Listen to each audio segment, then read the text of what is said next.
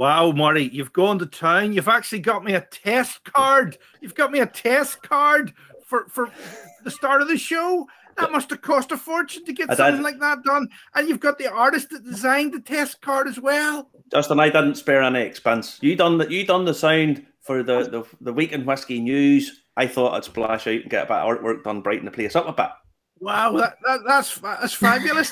I mean, Leah, how much did you spend on my fabulous artwork?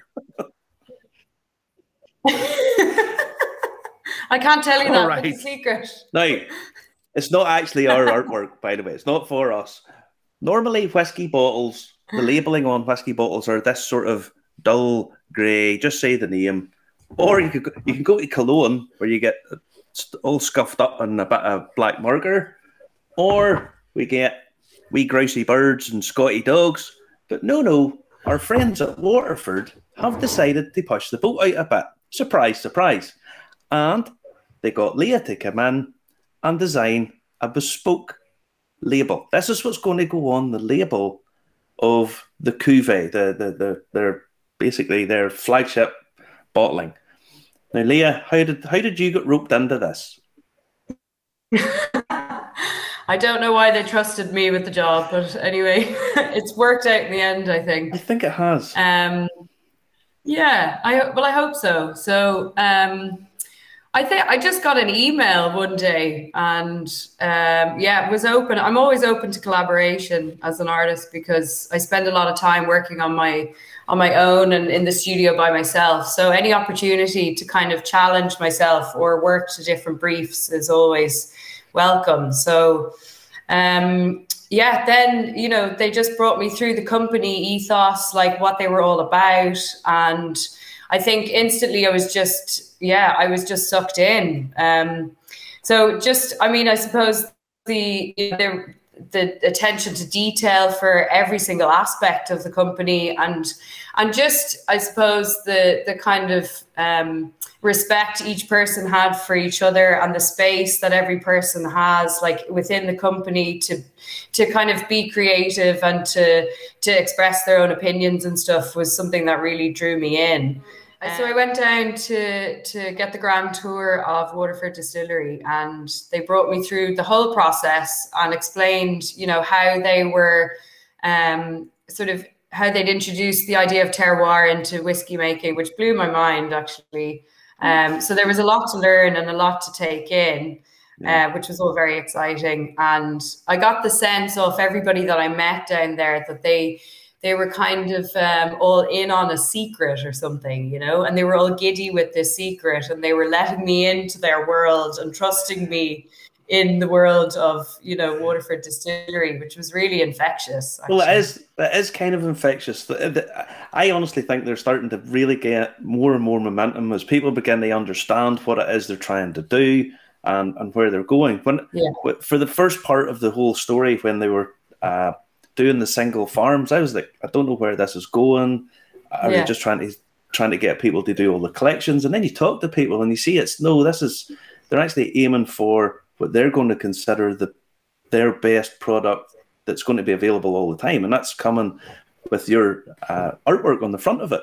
As far as I gather, their main ethos is to really kind of push the boat out and to challenge, you know, what the perception of whiskey is and what it should be, and, you know, to create sort of a full sensory experience, you know, from the visual of the bottle itself right through to when you get the aromas and then the taste of it. You know, the whole experience of it is a completely different angle, as far as I understand it to be, in the world of whiskey. Leah, how long does it take from a concept to completion? It's very difficult for me to say, because I'm usually working on a few different things at one time. And I like to sort of give myself breathing room throughout the process to kind of change my mind. So I keep the process fresh, in a sense, you know, instead of just working on one thing from start to finish. I'll step away from it for a while, make sure I'm making the right decisions, and go back to it time and time again. So, but this particular painting is the first sort of way that I've painted in this way. And I think just by gaining more of an understanding of the complexity of distilling whiskey, and the layers that are involved in it, I really wanted to create this sort of in-depth methodology to how I was going to make this painting as well. So just with the idea of having, a seed that turns into grain that is then given a new life as whiskey, just that process of transformation in nature, so the symbiosis of technology within that as well.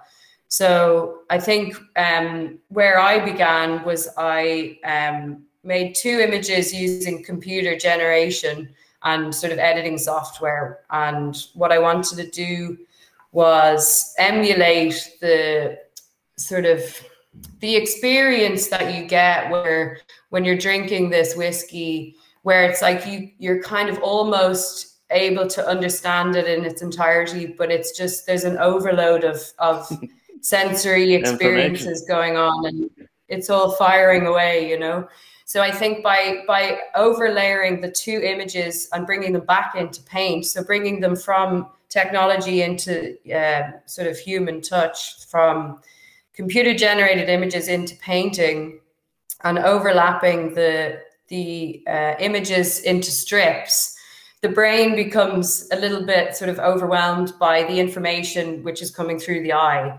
So it's very difficult for it to kind of process the whole thing in its entirety in one go. Yeah. So, and then also introducing the red and the green sort of vibrating colors of it, and then the neon, just creating that whole sense of illusion, while keeping it sort of playful and mischievous as well. I think it definitely is. And it's called binary assimilation. That's the name of the piece. That's what happens to you on Star Trek when the Borg get you. Aye, that. No, I never watched Star Trek, so. Now, are they going to keep the blue bottle? Is it? Can we get in? Yeah, They're going to keep the standard, this blue bottle, and this is going to go on the front of the bottle. Yeah, now there might be a few other changes, but I don't know how much I'm allowed to say. Just no, you're like Mark Rainier he won't mind. He won't mind. That's all right, Mark. That's okay. He says yes. No, you're a whiskey drinker yourself, Leah. Yes. I dabble. I dabble a little bit, but yeah. But I had Ned, the head distiller, up to the studio there, I think last week or 2 weeks. So he was really giving me, because I stupidly drove down to Waterford Distillery when I was doing the tour, so I couldn't try any of it, but they sent me away. They sent me away with loads of bottles, which was very generous. So when Ned came up here, he brought me through a few of the different ones, and actually I got to try to taste. I tasted the cuvee, which was really exciting. So. Yeah, so I mean, there's lots of people looking forward to this. Very honored. Right. Yeah, I felt very honored. Ned doesn't strike me as the most, shall we say, artistic appreciator of art, maybe. Do you know what? When he came up, because I was teaching him how to paint, and when he came up, I think the main thing with being creative is just trusting the process and throwing yourself into it. A lot of it can be a lack of self-confidence, and I think Ned actually just threw himself into it, and he really enjoyed his time. And we sent him away with 2 paintings, so one that I had done and one that he had done. And I think it was something that was very personal to him. But he's very passionate, when you're speaking to him about, he sticks his nose into the glass of whiskey and all of these things. He's very descriptive with what he experiences with his, with the experience, the senses of. I imagine I know which one of those paintings will end up hanging on the wall. I imagine I know which one.